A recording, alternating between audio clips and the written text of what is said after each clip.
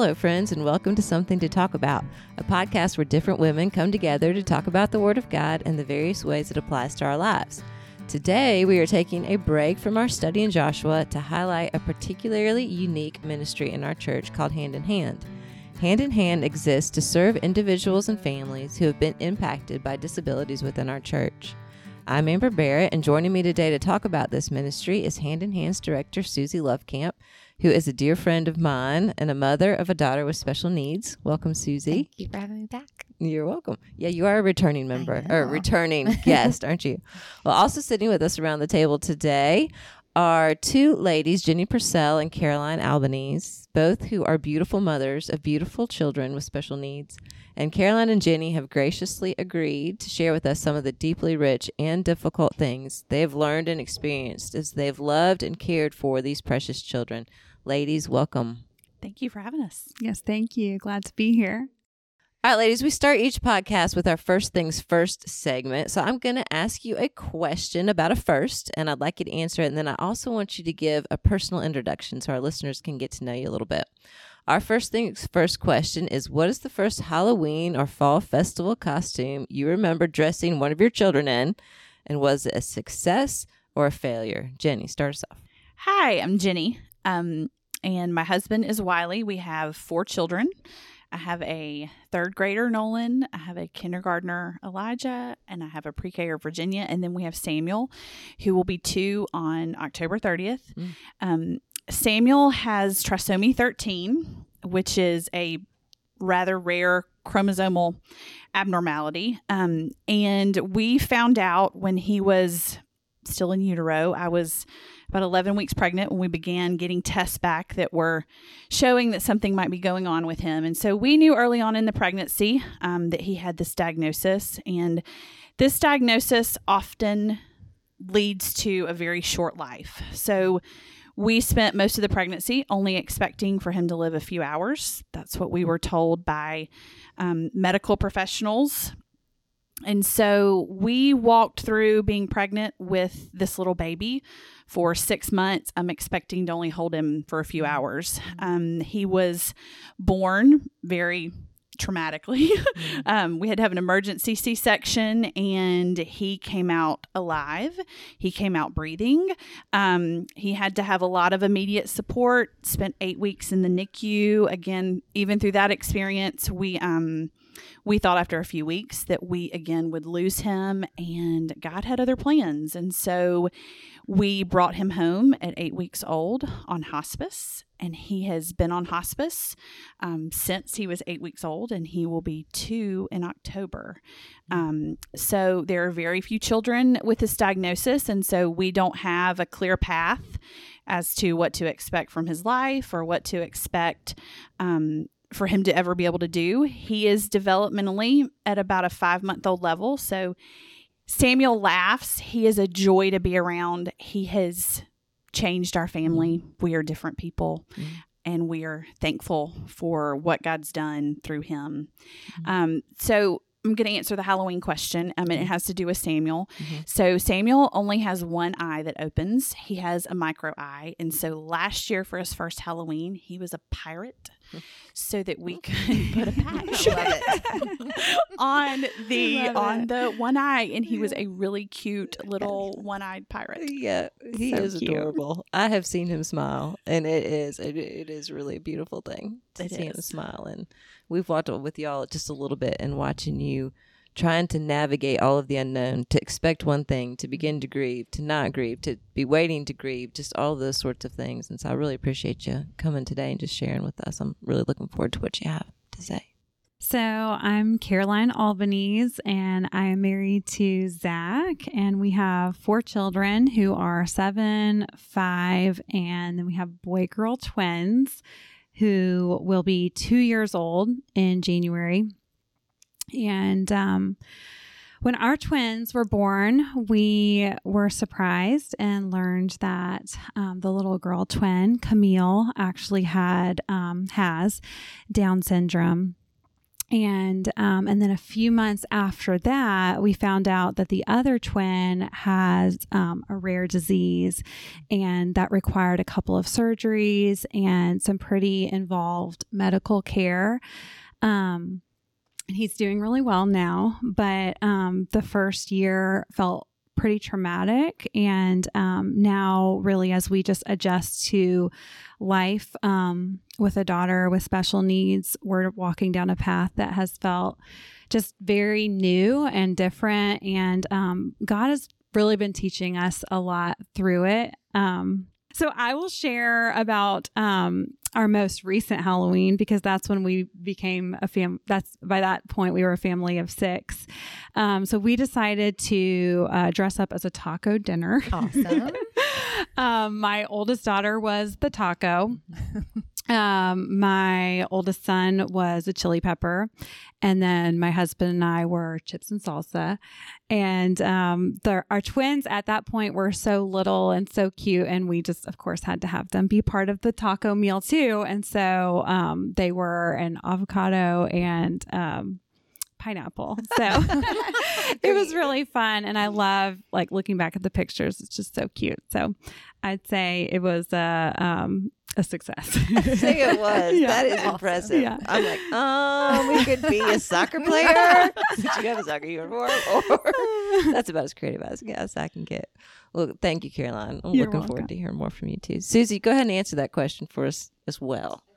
Okay, I'm Susie Lovecamp. I have been married to Joe for 18 years. We have officially entered into a season of parenting teenagers that I feel very ill-equipped for. We have 2 high schoolers and 1 middle schooler, ages 16, 14, and 12. So we moved to Augusta 12 years ago, actually next week, right in time to take our then 4-year-old, 2-year-old, and 10-month-old out trick-or-treating. We were in our new neighborhood, thought it was going to be so great. I dressed them in matching pirate outfits because I needed to coordinate boy and girls, and I just had it all planned out. And then it started raining and storming, and we were not able to take them out. And then they started crying, and then there was no candy. There was no trick-or-treating. And I just remember thinking this was so disappointing, and I had some pretty unmet expectations. So you would say it was not a total success. Failure. It's because you forgot the pirate boat. Who was going to be the pirate boat? Joe should have been the waterproof pirate boat. It was a flop. Well, I've already said that all of y'all's is way better than mine, because I don't remember what I dressed my child up for the first time, but I will say it's probably a soccer player. All 3 of my boys like to play soccer. Halloween rolls around. What should I be? Soccer player. Great. Put on your clothes, go outside, get some candy. That's about as creative as I get. So I am impressed with y'all. Well, Susie, I am glad that you're here with us today, because as a director of Hand in Hand, you're getting an opportunity to share with our ladies and even people outside of our church just how unique the ministry of Hand in Hand is, and what it's designed to do, and how wonderfully it's doing it. I'd love for you to tell our listeners a little bit more about Sadie and your family, and who she is, and then how you came to be involved with Hand in Hand, how Hand in Hand had its formation, and then what it's doing now in our church. Okay. So our youngest daughter, Sadie, was diagnosed with Rett syndrome when she was 5 years old. Rett is a rare neurological disorder that occurs primarily in girls, about 1 in 10,000 girls. It's rarely seen in boys. The girls with Rett develop normally until regression sets in, causing them to lose their ability to talk and walk and have purposeful use of their hands. So Rett looks like Parkinson's, epilepsy, autism, all rolled into one. For Sadie, Rett has taken away her ability to talk. She is cognitively aware of many things, but she is just trapped in a body that prevents her from doing what she wants to do. She requires full care from us. Thankfully, Sadie is able to do many activities that she does enjoy, like swimming and biking. So that has been a huge gift to us. When we moved to Augusta, we had no idea that anything was wrong with Sadie. And so as her development started regressing, we found ourselves in a really just unfamiliar territory. We were desperate to worship. We would just limp across that threshold of the sanctuary, just weary and grieving and trying to survive our new normal, only to be called away by the nursery staff because they were unable to meet Sadie's needs. And it felt so discouraging to be in the one place that we needed most, but yet we just didn't fit there and there wasn't a place for Sadie. So we joined together with another family in the church who had a son with special needs and a few other members who had a heart for those impacted by disabilities, and we created Hand in Hand. It truly was born out of need. We wanted a place for other families who experience disability to belong. Hand in Hand exists to come alongside of individuals and families who've been impacted by disabilities to show them the love of Christ and the hope of his kingdom. We desire to not only serve these individuals, but also provide opportunities for them to serve and be vital members of the body of Christ. So one way we do this is through our buddy program, where members of our church are partnered with an individual with disabilities and help them to participate in the ministries of First Pres. This allows parents and caregivers to worship and be in community, knowing that their family member is being enfolded into the body of Christ in a safe and loving environment. So it allows the gospel to be accessible to those with disabilities who learn differently and have unique needs. 1 out of 4 people are diagnosed with disabilities, making up the largest unreached people group in the world. Often these individuals, they're unchurched because they are not welcome. They are told that their needs are too great, and people really just don't know what to do with them. I have been on staff as the director for Hand in Hand for almost 4 years, and it truly has been a privilege for me to walk alongside of families like mine and see the Lord, see that the Lord really just has purpose in our pain. Lately, the Lord has been doing so many exciting things that I just can't believe I get to be a part of this. We've grown from 2 families to 20 families. To look around at church now and to see other families like mine who are broken, who are not perfectly put together, who are messy, it just reflects the complete body of Christ, where all members, weak or strong, are valued and have a place. Mm-hmm. Well said.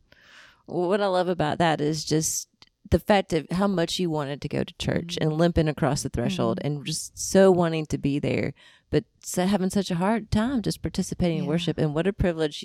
I serve as a hand-in-hand buddy, which means that I go out during service and, with a little girl and with her in her class. And it is such a joy to me.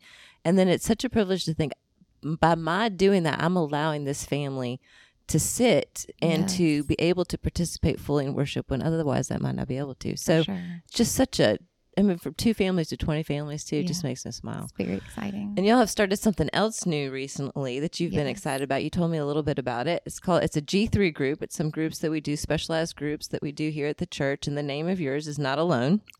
And in describing it to me, you said that it's a place where people can find hope and community in the midst of raising and caring for special needs children and adults, and to come together in community to speak these things to each other, the hardships, the graces, the hope, the frustrations, all those sorts of things. You just were super excited. You'd only met one time, but you were super excited about how it got started. So tell us a little bit about that as well. So as the ministry has grown, we are growing in our care and shepherding of our hand-in-hand families. So our church has created the G3 groups, like you said, to provide a small group atmosphere where people share a particular just struggle of sin or suffering. The G is for gospel-centered groups. So rather than making a particular issue or struggle or sin the centerpiece of the groups, we're striving to make the gospel of Christ the core of all of our groups. So this month we started our very first G3 group for our hand-in-hand families called Not Alone.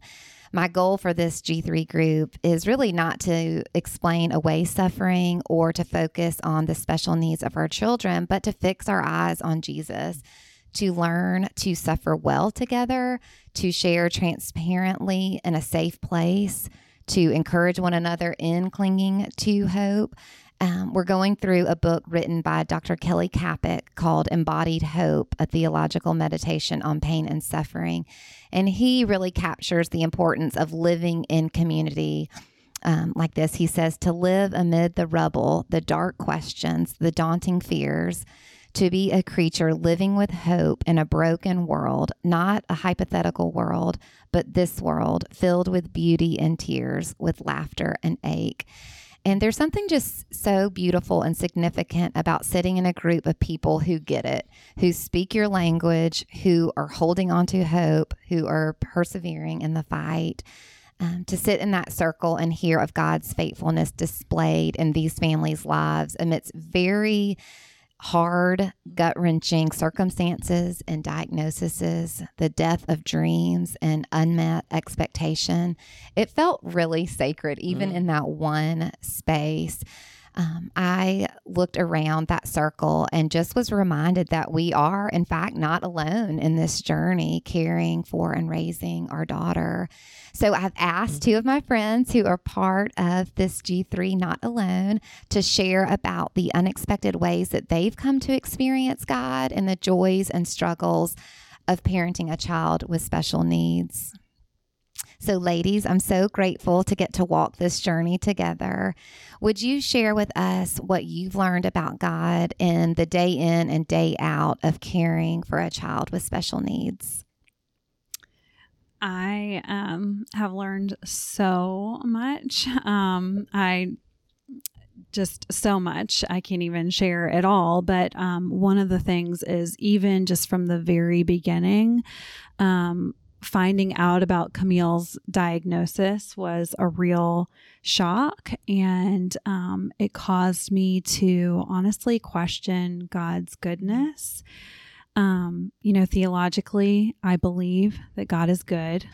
Theologically, I believe that God is sovereign, that He plans out every single detail of our lives, and therefore everything comes through His hand. But when we were faced with this diagnosis, it did not feel good. And I had some very dark and difficult moments. In those early days, I'd say I had to solely trust by faith and not by sight that God was good. And the Lord was with me even then, when I felt like I was just limping towards Him, even a bit angry at Him, but not knowing who else to go to, where else to turn, and believing that in somehow, in some way, He would show His goodness through what felt like a devastating diagnosis. With where we are now, now we're 21 months in, I would say that the Lord has given us more and more glimpses of His tangible goodness. And it's not just having to rely on faith that He is good and believing that truth, even though it didn't feel good. Seeing glimpses of that tangible goodness. One of the ways that we've seen that is just through our daughter, Camille. She is teaching us about God, His unconditional love, His delight, His patience, His endurance. She gives the best smiles and the best hugs, and she has the cutest laugh. And anyone who really just spends time connecting with her comes away just so in love with our little Camille. So she just is a gift, and God has been using her to teach us a lot about Himself. And there have and continue to be very difficult things in the day in, day out care of having a child with special needs. And along with that can come a lot of fear. Some days are fine. Some weeks are fine. Like I can be good. And then every once in a while, it'll just be really, really hard, like really hard. And the Lord is using it all to cause my husband and I to really cling to Christ in a whole new way. I'd say we were clinging to Christ before, but it's in a whole new way since having a child with special needs, and even just to rely on each other as a team even more. And birthing in us a faith that feels more sincere, more real, more raw. I mean, it's really messy. It's not always the cleanest, nicest looking thing, but I would say we're clinging to him. And I think in that there is goodness and that he is glorified. And also just, I mean, God's will for our life is that we would be more like Christ. And I can say 100%, having a child with special needs, the Lord is making me more like Christ. It doesn't always feel that way, but I do think he is doing a work in me, and he's birthing in me a compassion towards people with special needs. He's giving me endurance and patience when I just want to give up. He's calling me to serve constantly. And I would say, you know, he's just using all of these things to make me more like Jesus. And so, and these different things, I think that I'm seeing, okay, Lord, like I'm seeing glimpses of your goodness. And I'm thankful for that. Now, there are times that are really hard, and I still do have to come back to that, like, okay, this doesn't feel good, but you say that you are good. And so I have to trust and cling to him by faith in that way too. Well, I love that the way that you're describing both of those things, that sometimes the belief in God's goodness is by faith and sometimes it's by experience, and how I think that we can, in the struggle, somehow think that we're supposed to, that there's something wrong with us if we don't get emotionally that God is good, if we feel anything but the fact that God is good. And so I just appreciate you saying that, because I don't think it feels good, and there's no shame in it not feeling good and it feeling hard, and just to take away the thought that God's somehow dissatisfied with us because we haven't emotionally risen to this level of faith to say, oh, well, God is good, but that he reaches into those really hard places and shows his goodness, not so that we can prove that we have faith, but so that he can strengthen faith. And just the mysterious ways he does that. Like you said, it's messy. It's messy. It's, a lot of times it's not pretty, but there are beautiful things in the midst of it. So I love how you express that. Yeah. Thank you. Jenny, what about you? God has really turned my idea of suffering on its head through Samuel. I think I spent most of my walk with God thinking about suffering as something that happened in seasons and something that God would eventually fix or take away. And even that's how I've prayed about suffering when things were hard or uncomfortable. I prayed based on what I thought would make the pain or discomfort end. And so much of my hope in suffering came from that one day things would get better.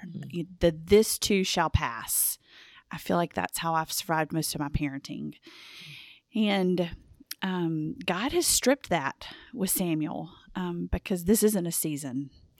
This is my child. And I think when you have a special needs child, it's not a season. It's not going to, in a lot of ways, get better. It's your life. It's your story that you've been given. And so, I don't get to find excitement in one day my house will never have diapers again. He will probably, he will have diapers his whole life, even though I don't know how long he'll live, but he'll have diapers. I don't get to think, oh goodness, if I can just get through the days where I don't get to sleep through the night. He may never sleep through the night. And so all these things that I think early on in my parenting, I kind of just was like, okay, if I can just survive this season of hard, then it'll be okay. That's gone with him. That, God has had to show me over and over again that my suffering doesn't have to go away because God is with me in it.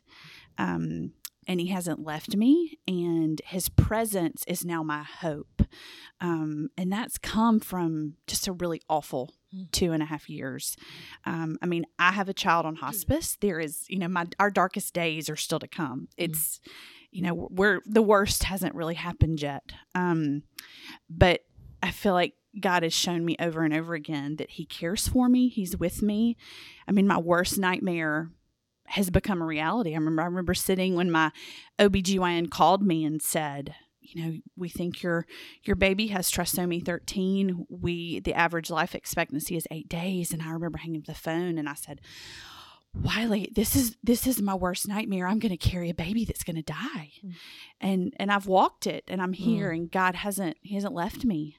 And he's been an active part, and has shown himself over and over again, even in what has felt pretty awful. And so my confidence is now in God being with me when it does get harder, that he's not going to leave me when that harder gets really bad, that he cares about me, and that his presence is there. And even when I don't feel it, the confidence of what we've just walked through over the past 2.5 years, I think we can remember and say, God, you didn't leave us then.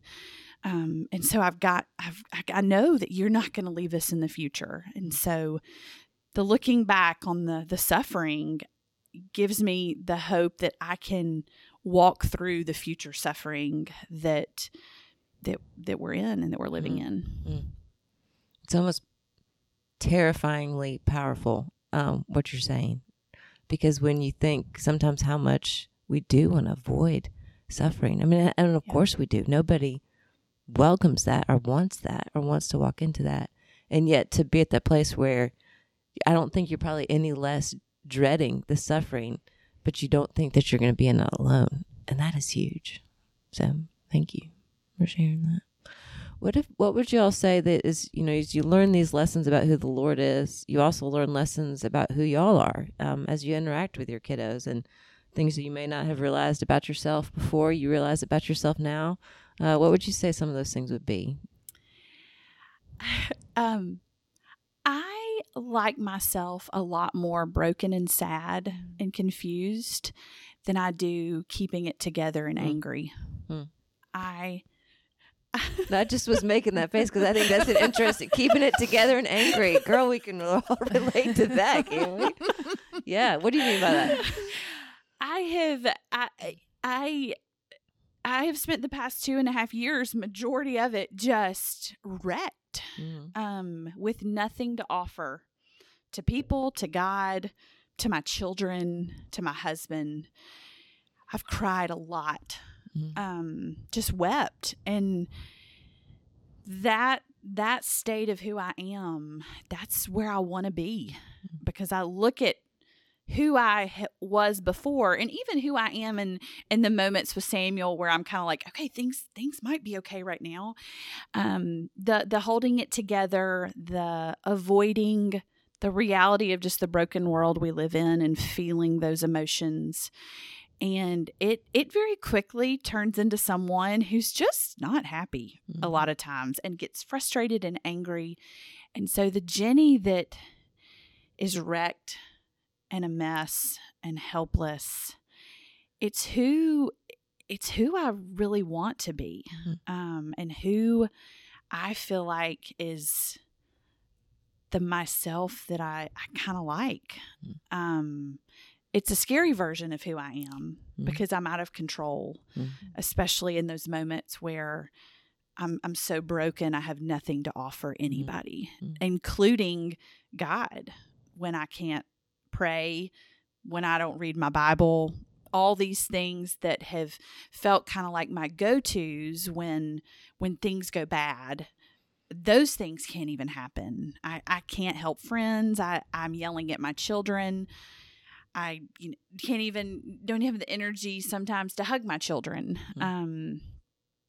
That sense of helplessness has been a sweet place that I didn't really realize how much I liked being there. I mean, in a sense, it is. There's so much freedom that's come from that. Yeah.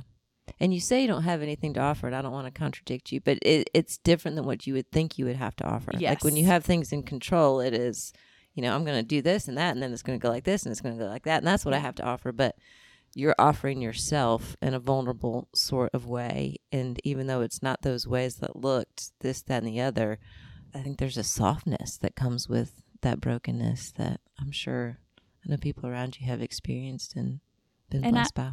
And I've spent so much of my walk with God fighting that softness Mm-hmm. and wanting that together and wanting that ability to hold it together. And it's just led to so much frustration and anger when I look at my own heart.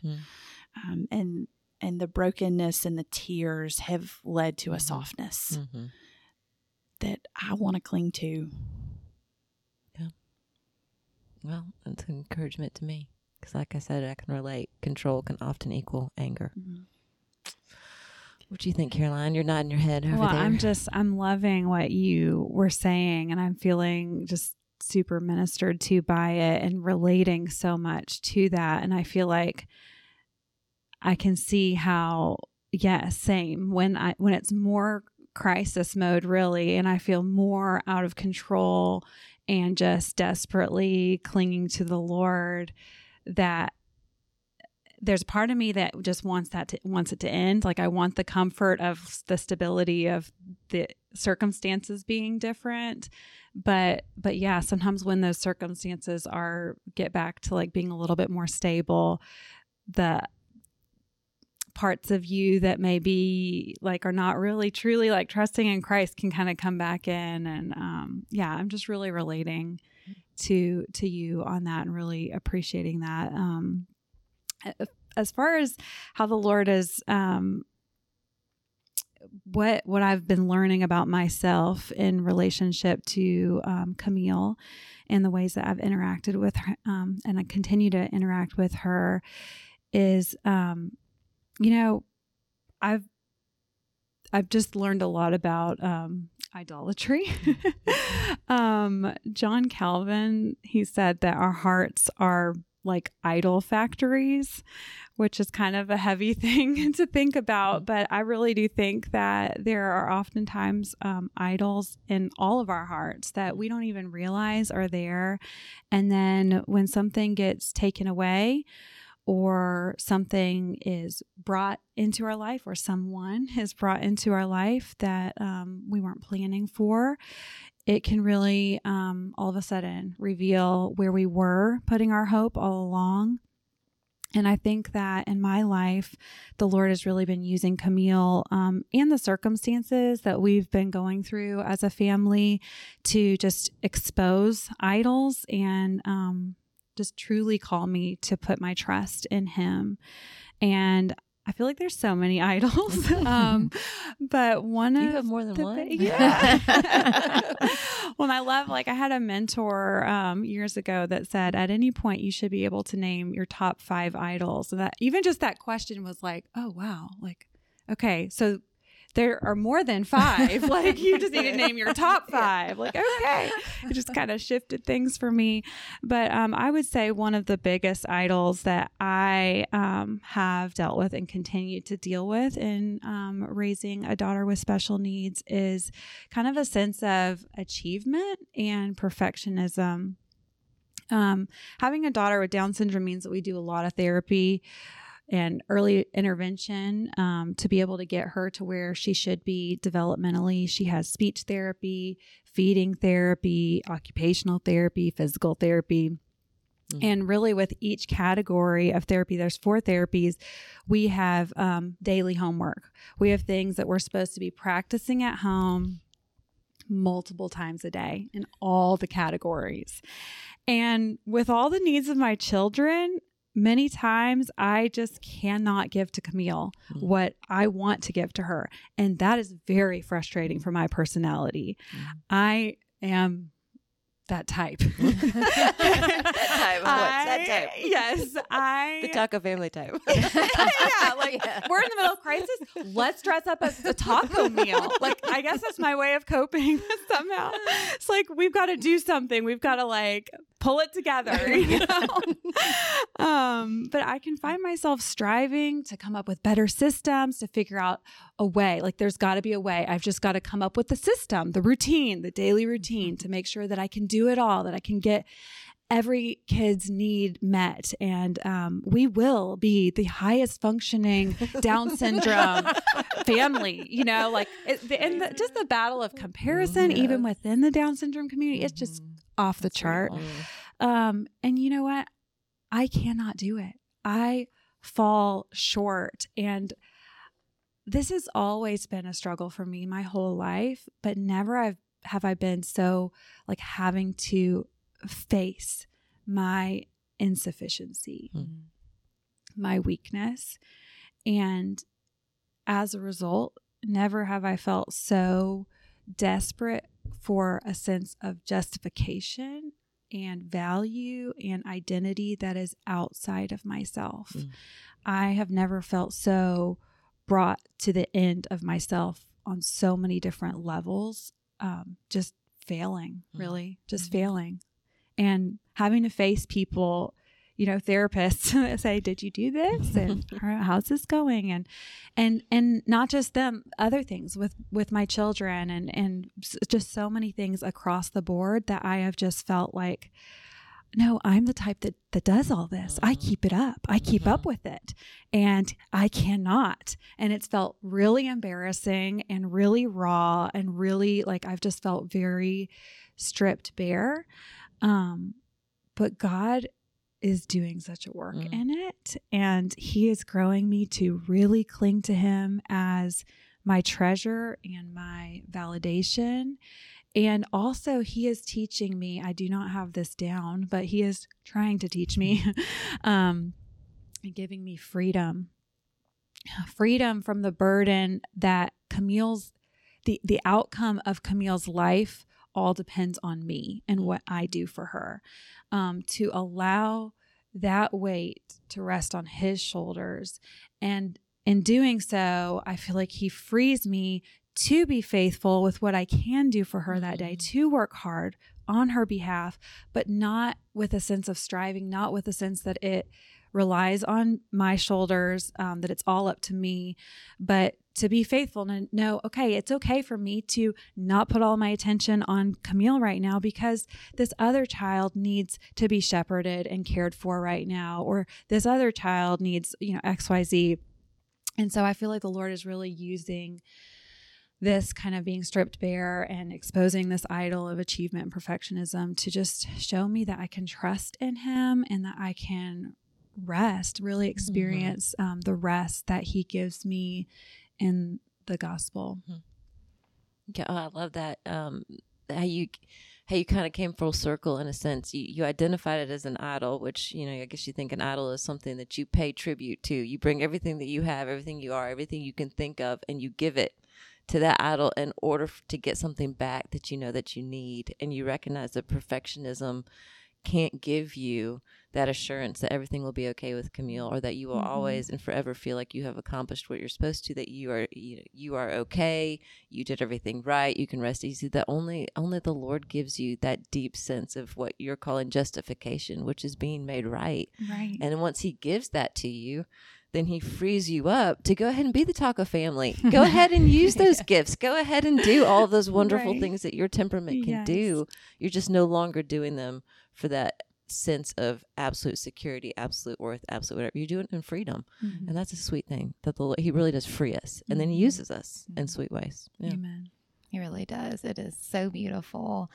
Y'all both kind of touched on this a bit, but I think our families have limits placed on them that other families don't experience. And often these limits can cause isolation and awkwardness and just not knowing how to enter into the long suffering. I think the church is typically pretty good at acute care, but often we are unsure of how to come alongside of hurting members as their pain is not temporary, but is in fact relentless. So would y'all share with us what you've learned about community and what it looks like to bear one another's burdens for the long haul? I just want to say amen to the therapy guilt. It is a real thing. Strong, very strong. I may have lied to a therapist this morning. Same. So I talked earlier about God's presence being so real in the midst of our suffering over the last few years. And I think one of the things is that I feel like God's presence has been ushered into our life through people over and over again. And the moments where I felt like he wasn't there, people have reminded us, and just, I feel like they've almost grabbed our hand and said, let me take you.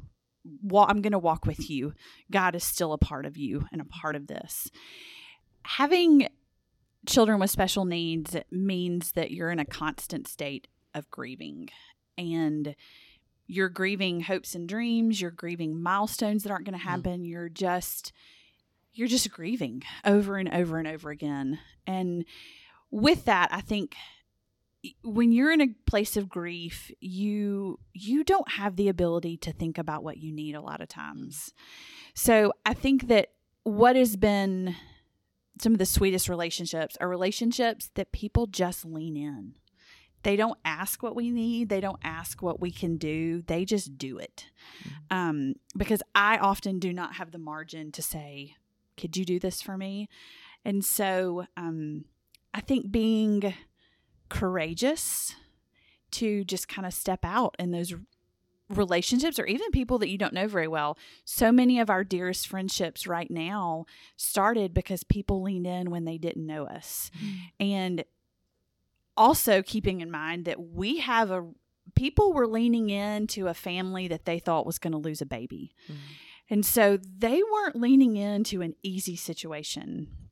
I mean, when Samuel was born, there was his neonatologist and a nurse that we're dear friends with now that took extra time and shifts to be there. And we all expected for this not to go well. And so that is leaning in when it's going to be really hard. And I think that takes courage, and that takes some creativity. And we've had friends that we had to, if we have to take Samuel to the emergency room, they say, I'm coming over to read books to your kids and make sure they're in bed.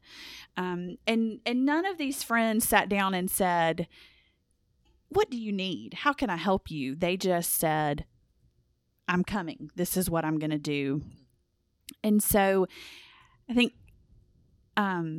all those things take a lot of sacrifice, and they take a lot of courage on the part of the people that have loved us really well. And so I think bearing one another's burdens is sacrificial, and it requires something. And I also think it can be awkward, and that requires some courage. Yeah, for sure. I remember having this conversation, a similar conversation to you with you before Samuel was born. You might not remember it. John and I were sitting over in your living room, and maybe John had even asked you maybe what you needed, and you're like, I don't know. Clueless. I have no idea.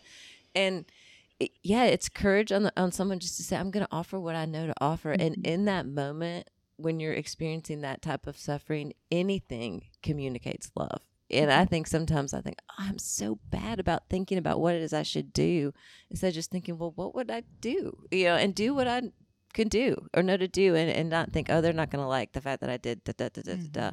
But yeah, having the courage, I think, even just as you're saying that, I'm thinking about that, to just, it's not about me. It's not about whether I did the right thing or I did whatever, but I'm just wanting to show love. And I've seen you just in that softness, just find that so many different things you didn't even know or expect, you didn't know you needed, have really ministered to you. I'm thinking about that parade that people did for Samuel. Yes, and, that was, I could go on and on about the examples of things that people did that we never would have imagined needing. We needed help celebrating Samuel's life because we were expecting him to die. And so we were just fighting, just living for his death. And there's so many people. The parade was one thing that for his half birthday. It was in the middle of shelter in place. And it was, an epic parade. It was That was a lot of cars, a lot of balloons, a lot of candy, a lot of people throwing toilet paper in our yard because nobody had toilet paper. Nobody had toilet paper. But we needed people to help us celebrate. I can remember when he turned 3 months old, somebody showed up on our door with a Baskin-Robbins, one of the pastors, a Baskin-Robbins birthday cake and said, here, he's turning 3. Let's, you and your family just have a moment. And all those things just, it took some courage and some creativity. And And if you're listening and you're one of these people that's done these things, your love for us reminded us that God was present and it strengthened our faith. And so I think there's so much when you're in the middle of trauma and suffering, you need people to remind you that God hasn't left. I love all of that. And I just think about community and the church. And I think with having a child with special needs, I think the thing that I've learned is like, I need community, it can be lonely and I need friendship. And I think it can be hard because many people are not going through what you are going through. And I think that really there are two types of people that I need in my life. And one is the type of people that are not in it. Like they don't know, they cannot relate. And I need those types. I need people that don't have a child with special needs, that it feels foreign to them, who are not sure if they're going to say the wrong thing. I want them in my life. I don't want them to shy away from me, but to lean in and ask, how are you doing? How is Camille doing? How's therapy going? Like, how's your family? Just even if you're saying the wrong thing, like I will accept that person and just be thankful that they are in my life and caring for me and for my family, to invite us to play dates if they have little kids, invite us over for meals, and, ask, how can we accommodate Camille so that you and your family can come over for a meal, just to be in our lives and not be like, the way I think I would be prior to having a family, prior to having a child with special needs, is I would be like, I don't know what to do, and kind of just walk out in fear and kind of distance myself and just look the other way. I hate to say, but that's who I would be beforehand. And to me, this type of person, God has given me a child with special needs, and it's been super transformative. And so I feel like I can speak to myself before all of this and say, don't shy away, press in to that situation where you're like, I don't know what to do. It's awkward, but care. And then the other type of person is the type that is in it, that does understand. And I need that. And I am so thankful for the G3 group. We've only met 1 week, and I feel like it was just so deeply encouraging. My husband and I were like, wow, like that. I think, Susie, you mentioned the word sacred. I felt like it was like we were standing on holy ground, and I just was surrounded by some of the most amazing people because of what they've gone through and continue to go through. And it just felt like such a safe place to share and to feel understood. And really, a lot of us had very similar emotions, and just being able to express those or hear someone else express it. And you're like, I've never been able to put it into words, but yes, that's how I feel, or that's how I felt. And I'm just really thankful for that, because it is hard to gather everyone together in one place. And so it just feels like this amazing thing. We're so thankful for the way, all the logistics that were in place to make it happen. And I am just excited to see how we're going to sharpen each other. Like how we're not just going to get together and share our situations and be like, yes, I feel that way, but we're going to, I believe, come together and look at how our situations can be processed in terms of Christ and His Word and His promises. And I think it's just the group is a real gift, and I'm super thankful for it. Well, that's how I feel about y'all coming to sit around the table today and speaking of these things that are hard and that they're hopeful. And there's no other reason that you would want to come sit around the table, tell your story for people who are listening that you don't even know, than that you believe in a Jesus who makes beautiful things in broken places. And so often we think that beauty just comes with having everything together. And we serve a Savior who loves the things that are broken, who loves to be gentle to those who are struggling and who are suffering, and to build us up and to do it as a community and a body, and to see what beauty really is, not found in ourselves, but found in Him. And so I appreciate y'all, the way that you would come here today to share that, and the way that you believe that and show that in so many different ways. If you would like to see Caroline and Jenny's pretty faces, which you would, their beautiful smiles, you can check us out on our Women's Bible Study Facebook page at Women's Bible Study FPCA, or find us on Instagram at First Pres Augusta Women. Jenny, you also have a little podcast in which you go into Samuel's story in more detail. Remind our listeners what that is, or tell our listeners what that is. Sure. We Wiley and I were given the opportunity to be guests on the MCG Pediatric Podcast. They did a series on trisomy 13 and 18, and we were asked to tell Samuel's story. So you can hear every detail of the birth and how we've processed him being on hospice, and how we've processed making decisions for a child that has a life-limiting diagnosis and gotten us to this point. Love it. So y'all get a chance to do that. We also hope you'll join us again next week. Let us keep you company while you go for a nice fall walk and enjoy the falling leaves. We hope you listen in. Sometimes the light surprises the Christian wife she sees. It is the Lord who rises with healing in His wings.